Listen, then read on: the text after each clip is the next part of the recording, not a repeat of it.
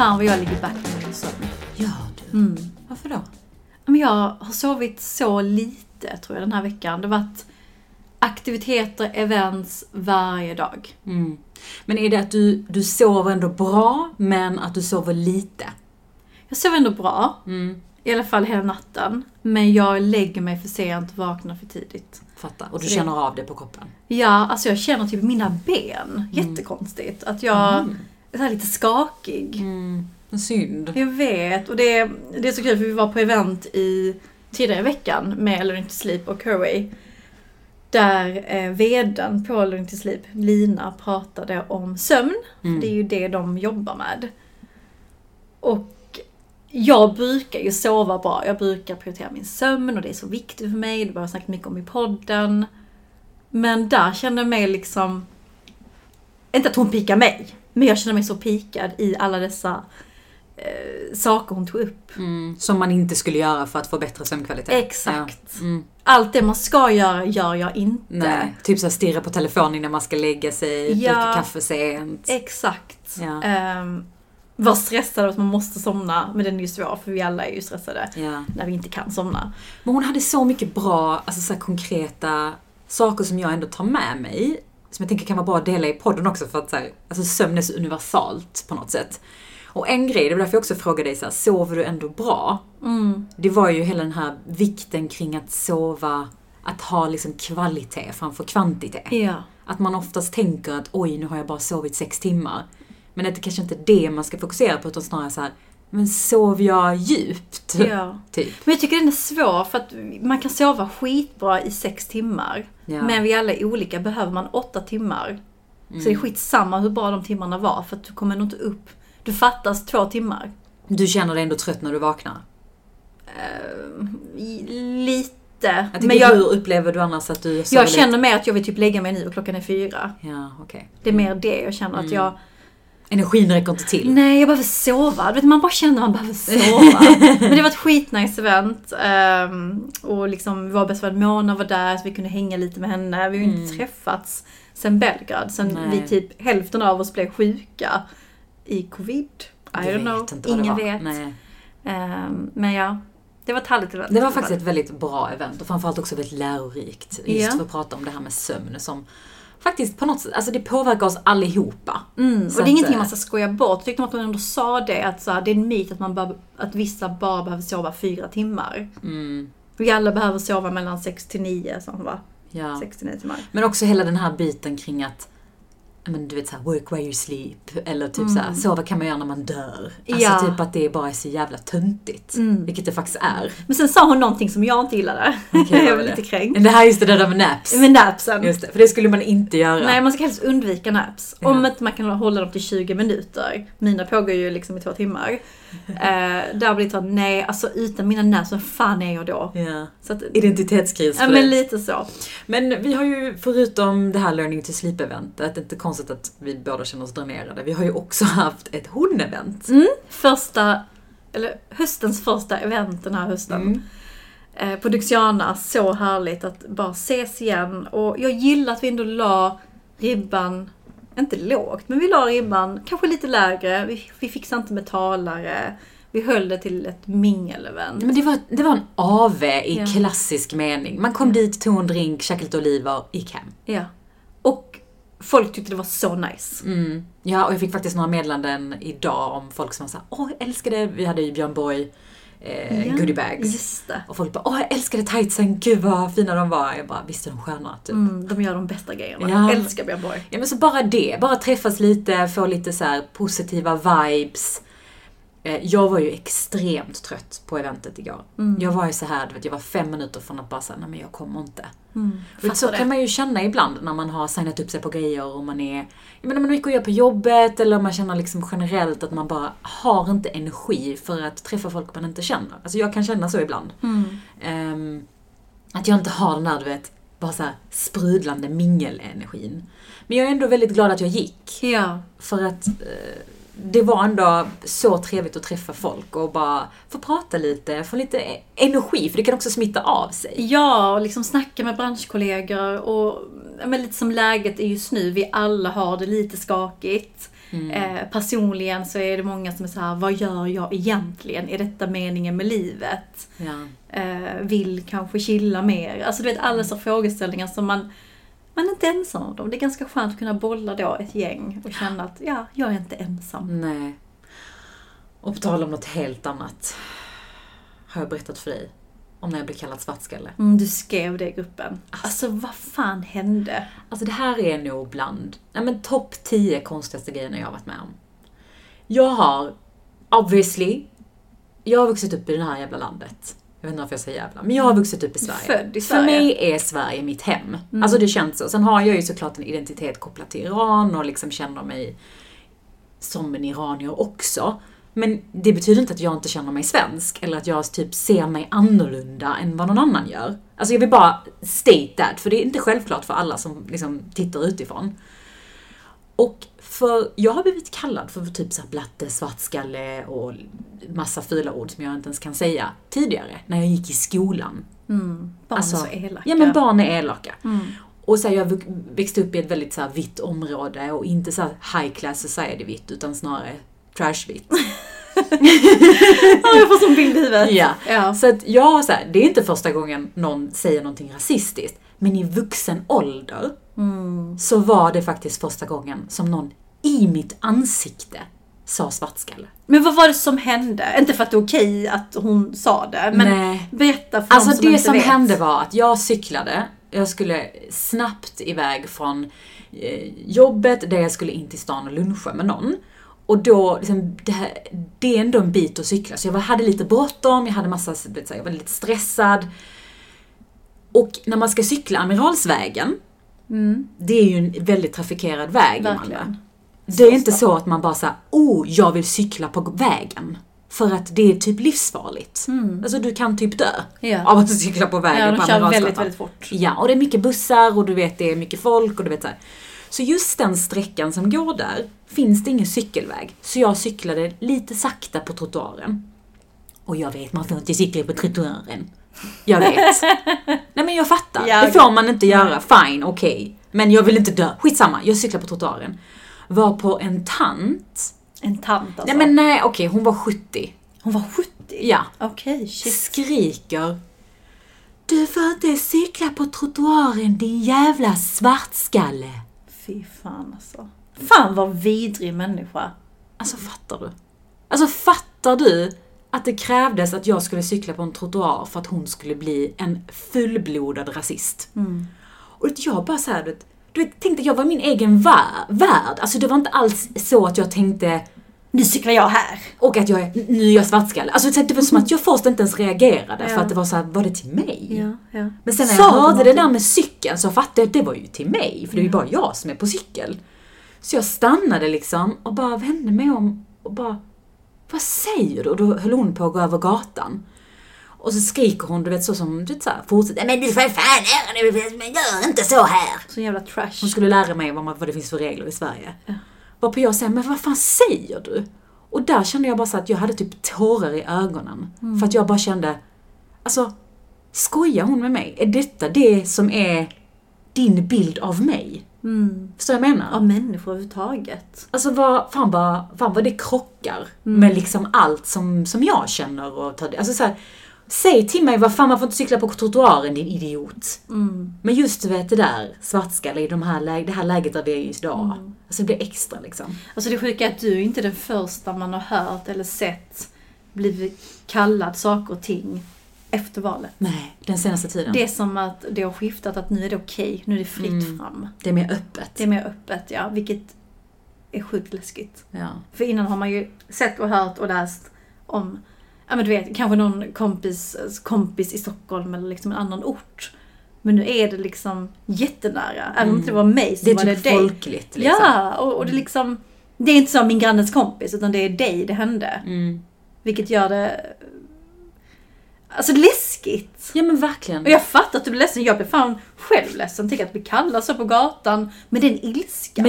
Och kan du säga den jävla svartskalle hur? Nej precis. Alltså det är inte heller okej, men det är kanske lite mer okej. Det var just tonen och liksom ilskan. Det var som att alla hennes problem berodde på mig. Alltså det var den känslan, det var den viben hon gav mig. Och du vet, jag hade med mig den energin i dagar. Alltså det är så sjukt hur lättpåverkad man kan bli av en sån grej. Men liksom den satt verkligen på mig i dagar. Det. Nej, så att det är en väldigt speciell tid vi lever just nu. Och jag ville någonstans bara dela med mig utav det, för att jag tror att många förstår inte hur sjukt det här är, för att man är privilegierad av olika anledningar och ser inte det. Jag tycker bara det är viktigt att man gör skillnad på människor.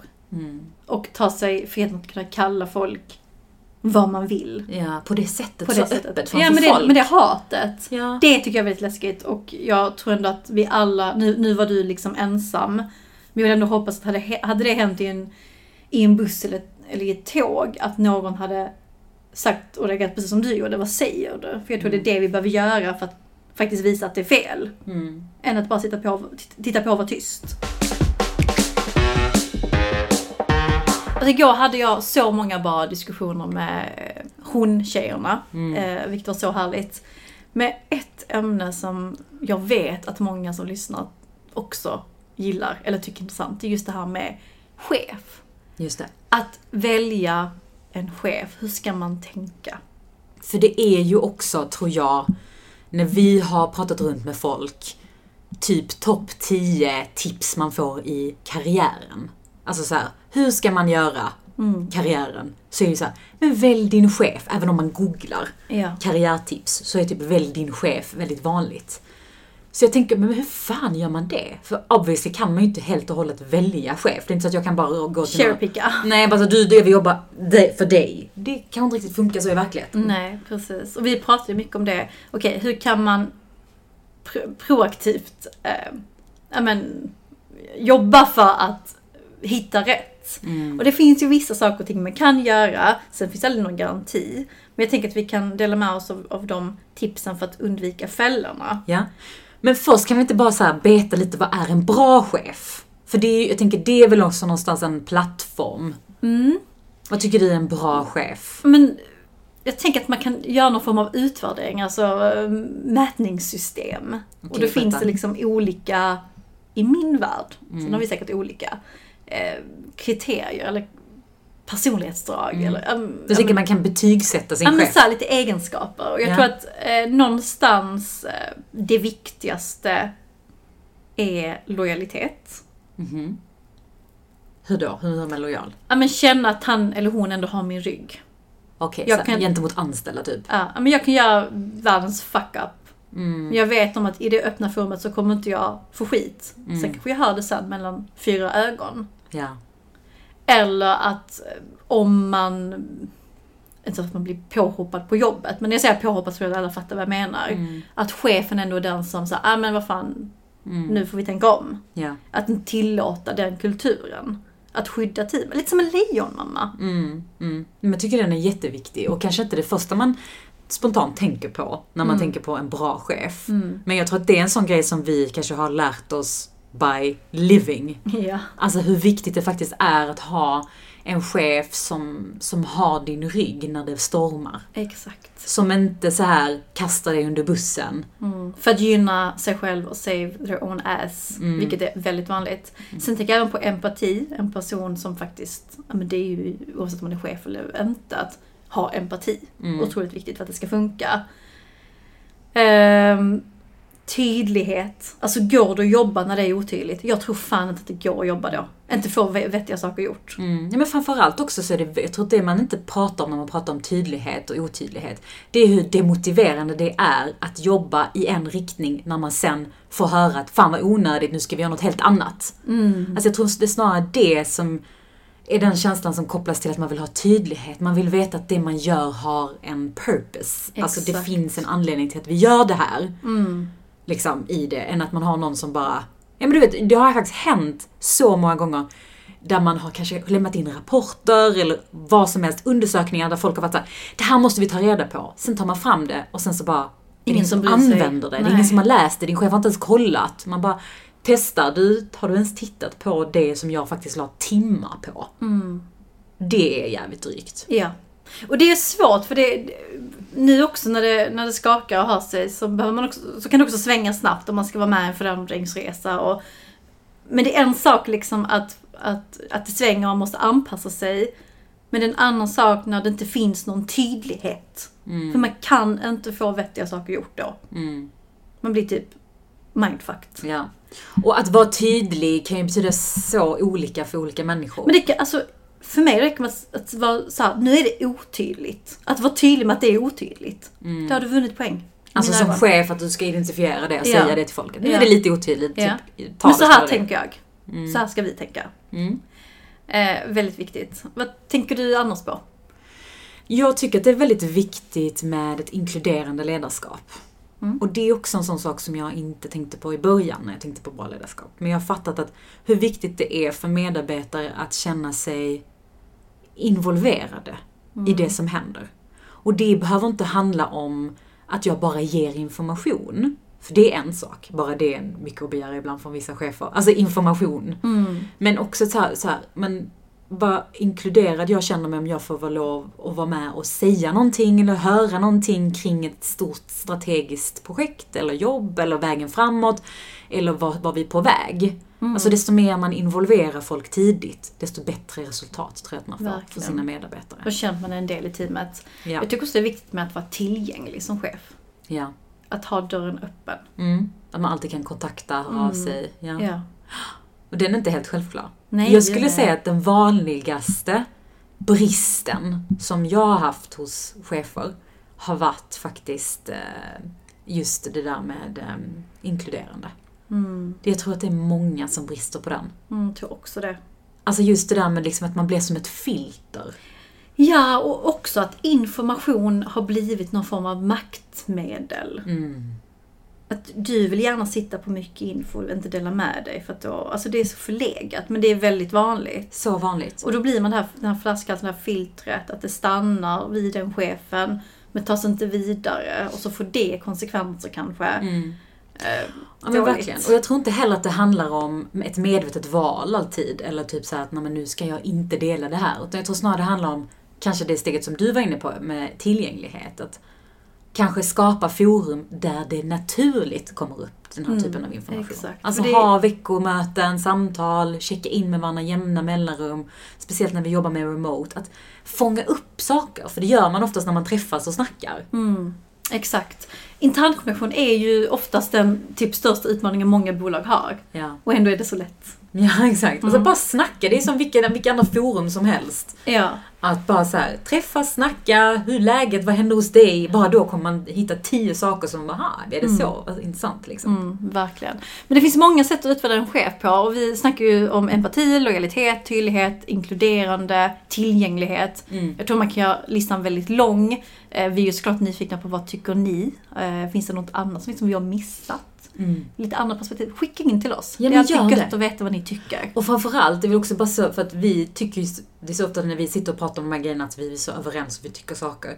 Men det kommer ju också fram från er lyssnare att det är många av er som bara, gud vad intressant att ni tog upp det, för att man inser hur olika vi är. Ja. Till exempel förra veckan när vi pratade om oskrivna regler. Så det var ju en del DMs och snack om som dök in så bara, hur fan kan ni tycka det är okej? Ja. Och då inser man hur olika vi alla är. Och faktiskt idag på jobbet är det så roligt. Men vi pratar ju om att det här med hörlurar, att ha hörlurar i är typ en oskriven regel. Att man pratar inte med någon som sitter med hörlurar. Jag har ju aldrig fattat det här. Alltså jag har genuint aldrig fattat det. Alltså jag har bara tänkt, jag har kollat lite så här, typ är du helt off eller inte? Men jag tänker alla har väl hörlurar i hela tiden. Alltså så har min hjärna varit. Men idag så hade jag faktiskt en kollega som hade hörlurar. Och det var första gången jag tänkte så här, gud, jag har nog alltid avbrutit honom. Han måste tycka jag är jättedum i huvudet.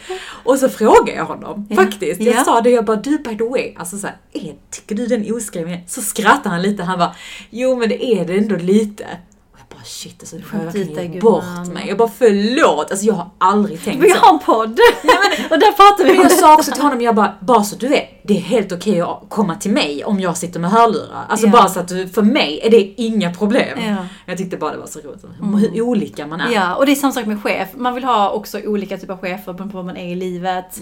Vad man är för typ av person. Är du blåröd? Men du vet, alla dessa färger. Finns liksom kanske inget rätt eller fel. Men vissa saker är ändå viktigt. Men okej, till the million dollar question. Hur fan väljer man en bra chef? Alltså vilka fällor ska man liksom undvika? De är många, vi kommer sitta till imorgon. Nej, men det är svårt att välja en bra chef, men jag tror att det finns vissa tools, verktyg som man kan använda sig av för att komma lite närmare sanningen vad det är för typ av chef. Och vi har nog snackat om det innan i podden, men det är att våga ta referenser på den här personen. Och det behöver inte vara från teamet som jobbar under den personen. Det kan vara, alltså det är nog en liten värld. Man har säkert alltid någon connection, någon som känner någon som man kan kolla med.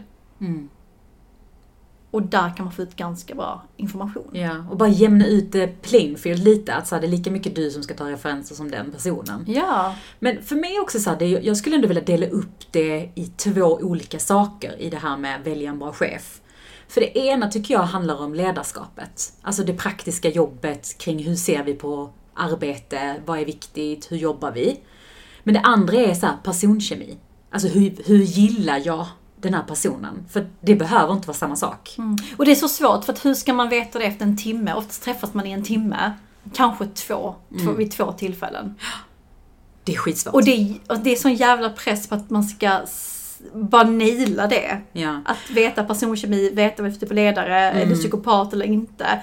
Det är tekniskt omöjligt. Ja, det är helt omöjligt. Jag tror aldrig man kommer 100% kunna veta det efter 2-3 timmar. Men jag tänker att man ändå kan lyssna lite på sin magkänsla och försöka förbereda sig. Ställa frågor som så att, hur kan jag få svara på ledarskapet? Hur kan jag ställa frågor? Vad är det för frågor man kan ställa då? Nej, men jag tänker typ fråga kring, hur jobbar ni här?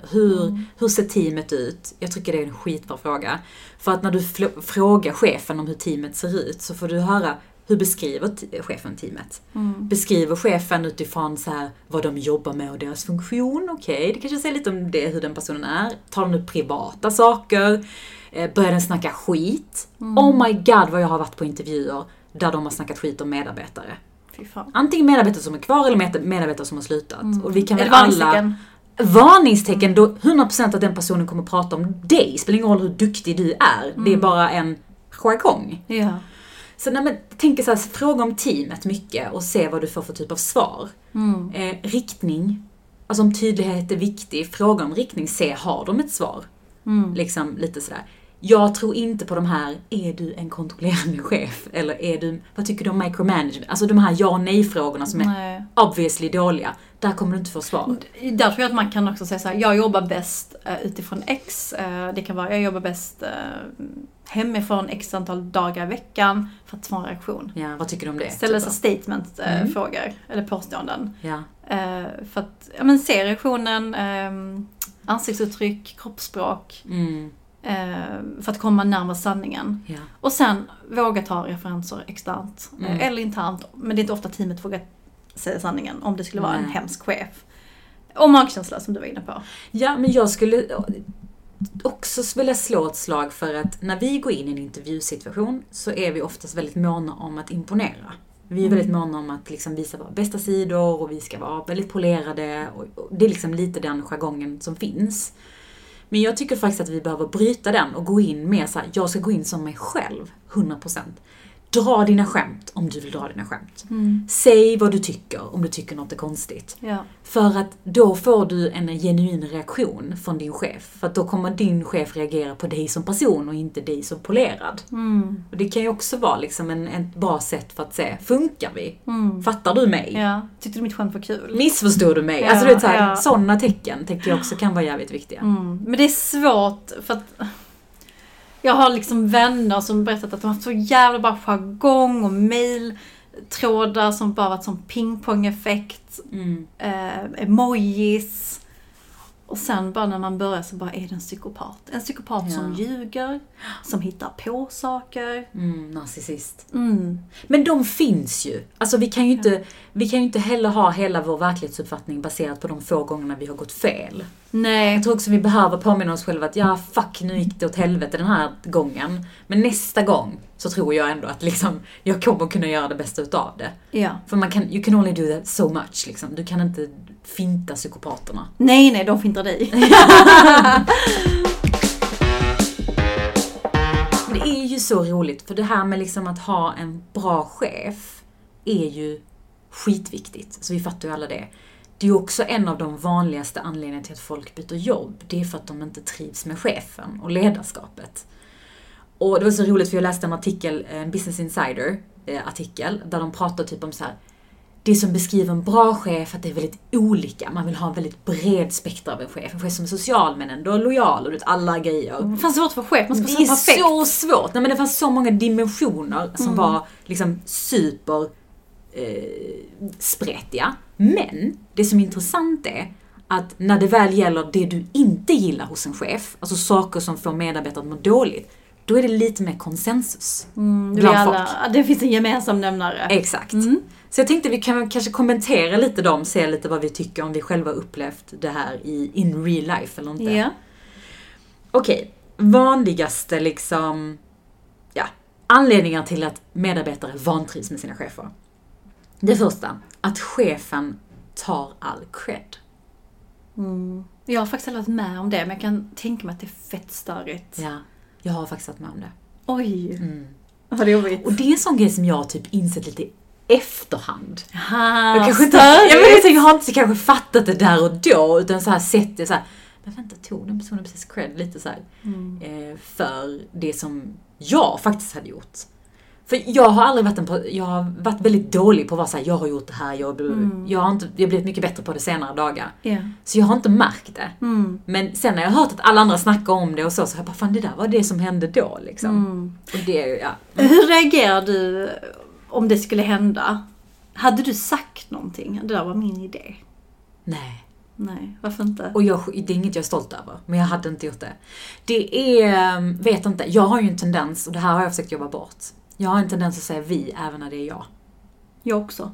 Men jag hatar det! För till exempel, jag vill bara säga jag är konsult. Om jag presenterar någonting, det är jag. Så det blir vi. Faktiskt, det är ännu mer. Fattar du vad jag menar? Det är en annan sak när man är ett team. Anställd. Om man är anställd och man sitter i team och vi tycker så här, vi jobbar med. Men då kan det, i sådana fall kan jag säga så här, och därför tycker vi, bara, vem fan är vi? Det är jag! Ja. Men det är nästan som att man har typ jante. Ja, men att man har typ så här, det är fult att säga jag. Ja. Alltså det hände mig på jobbet på tal om att ta cred, där jag fick höra hur var det nu? En kollega tog cred för en idé. Nej, en kollega lyfte en annans kollegas idé som att det var den kollegans idé. Men det var faktiskt min idé.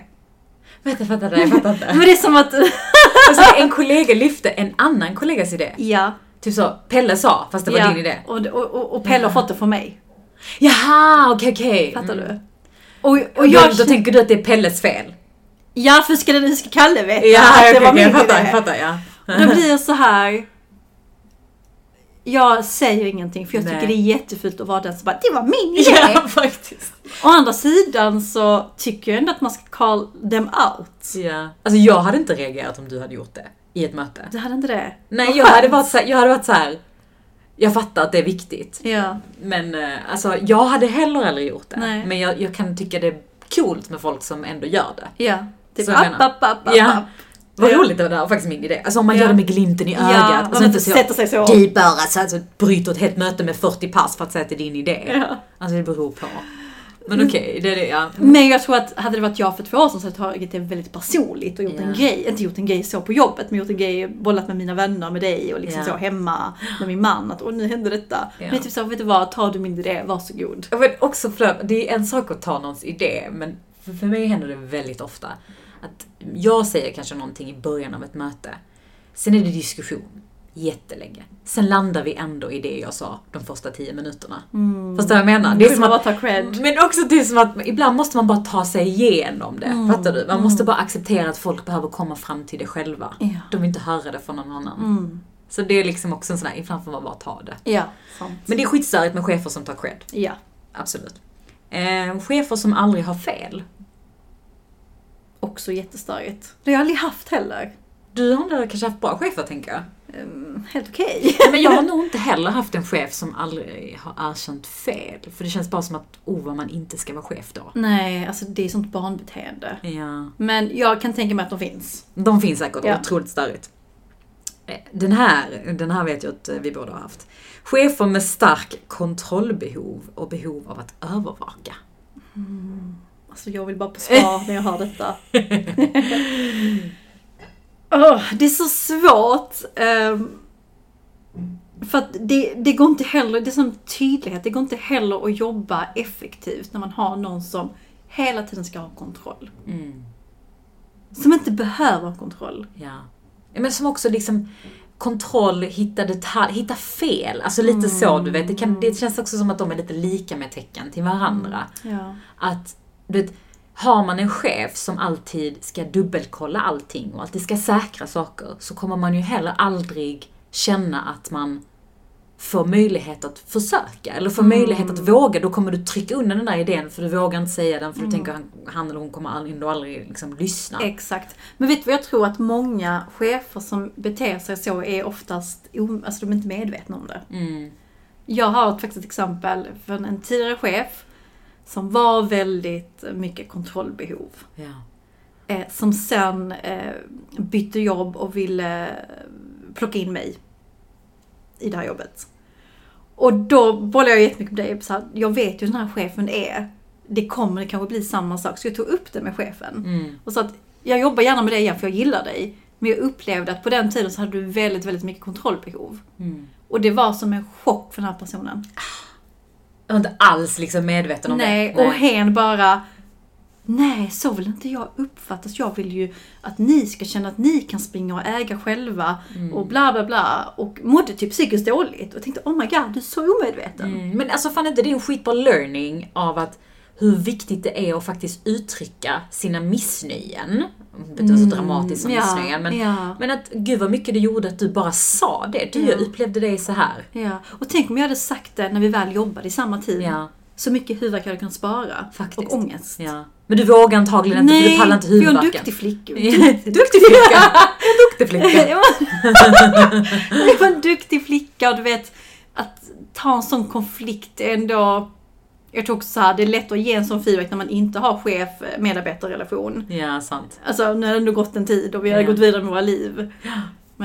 Men alltså det är så roligt, men det finns ju också, vi har ju bekanta som har berättat för oss där de har gett feedback till sin chef, så som vi ändå har gett råd, och så har det bara runnit av personen. Och det finns ju också de psykopatcheferna där ute, och jag vill bara säga det till folk som har sådana psykopatchefer: byt jobb. För du kommer dö. Du kommer dö. Och en psykopat är en psykopat. Alltså ni hör ju. Det är lite som när man träffar en kille, man ska rädda honom, man ska vända honom to the better. Men bara nej gumman, du kan inte rädda någon. Du ska anpassa dig som pingpong, du vet, för din psykopatchef eller din psykopatpojkvän. Alltså bara nej. Nej, gör inte. Okej, sista grejen som många tycker är otroligt frustrerande med chefer. Det är förvirrade chefer som ändrar sin kommunikation och riktning. Vad tycker du om det?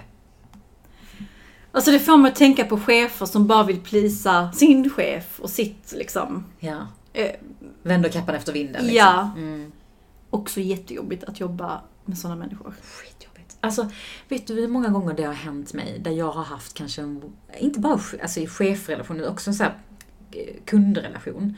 Där vi kanske suttit i ett möte och haft konsensus att det här är vägen framåt. Så här, jag och du är på, vi sitter och pratar och vi bara, fan det här är vi har diskuterat och vänt och vridit och saker och vi är överens, vi ska gå in i det här mötet tillsammans, enad front och säga att det här tror vi på.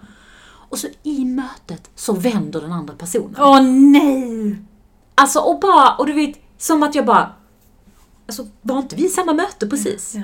Det är det värsta. Det är fan läskigt, det är typ schizofreni. Ja, men och det är just det där med att man inte vill, man vill vara duktig för sin egna chef. Att man nästan typ så här vänder sig och vrider sig, anpassar sig, trots att man har varit tydlig med sin ståndpunkt bara några dagar innan liksom. Hellre då att man i mötet är så här, fan det här är inte det vi sa, vi tyckte så här, men jag hör vad du säger. Alltså lite så. Ja, bara medla lite, var lite öppen. Ja, nej men det är så otroligt frustrerande med folk som byter åsiktsstup i kvarten. Faktiskt. Det går inte att jobba. En annan sak jag kom på som jag också stör mig på. Eller som jag kan tänka mig, som jag stör mig på, som jag kan tänka mig att många vantrivs för. Det är chefer som Jag ska säga detta. Chefer som sitter på sin piedestal, sin häst. Ja. Sin Maximus som de hade sagt i den Olsson-podden. Ja. Ja, men du vet, chefer som delegerar, vilket är en del av jobbet, I get it, men som inte gör lite av grovjobbet när det krisar sig. Alltså, det är, förlåt, men pet peeve number one. När alla håller på att dö för att de har så mycket att göra och chefen går hem 3:00. Fy fan, det är som att ta en kniv och bara... Alltså för mig är det dåligt ledarskap. Om inte alla andra ska gå hem 3:00 med dig, så ska du kolla vad du kan göra för dina medarbetare. Om de sitter och stressar. Ja. Alltså det är liksom... Lyssna. Ja. Men också en grej som att... För det tror jag är en sån sak som många chefer lär sig i ledarskapsutbildningar. Bli bra på att delegera, coacha. Du vet, så här, Bolla tillbaka frågan. hur tycker du att vi ska lösa det här, Polonia? Alltså du vet så här, jag fattar den biten, att den måste finnas där. Ja. Men det här är någonting annat. Ja, detta är hjärntvätta, kom undan. Det är typ så ducka saker att göra. Och fy fan vad störigt. Vet du vad som var kul? Här sitter vi och snackar om att vara chef, och vi båda har varit chefer innan. Det var kul att få en review. Hur är vi? Ja. Så är vi det Betygssättande. Ja, så här, 0 empati, 0 tillgänglighet. Nej, men vet du, och jag ska ärligt säga, jag tror inte man kan vara en bra chef för alla. Alltså Nej. jag tror att vi måste ta bort den stämpeln av ledarskap och säga, jag är en bra ledare. Alltså låt oss sluta med det, för det beror på vem du jobbar med. Alltså jag tror att för en viss crowd så kanske man är otroligt bra. För en annan så är man det sämsta som någonsin har hänt. Ja. Det är det som är så jävla svårt, för det är precis som vilken annan relation som helst. Det är inte så att jag kan vara den bästa flickvännen för alla.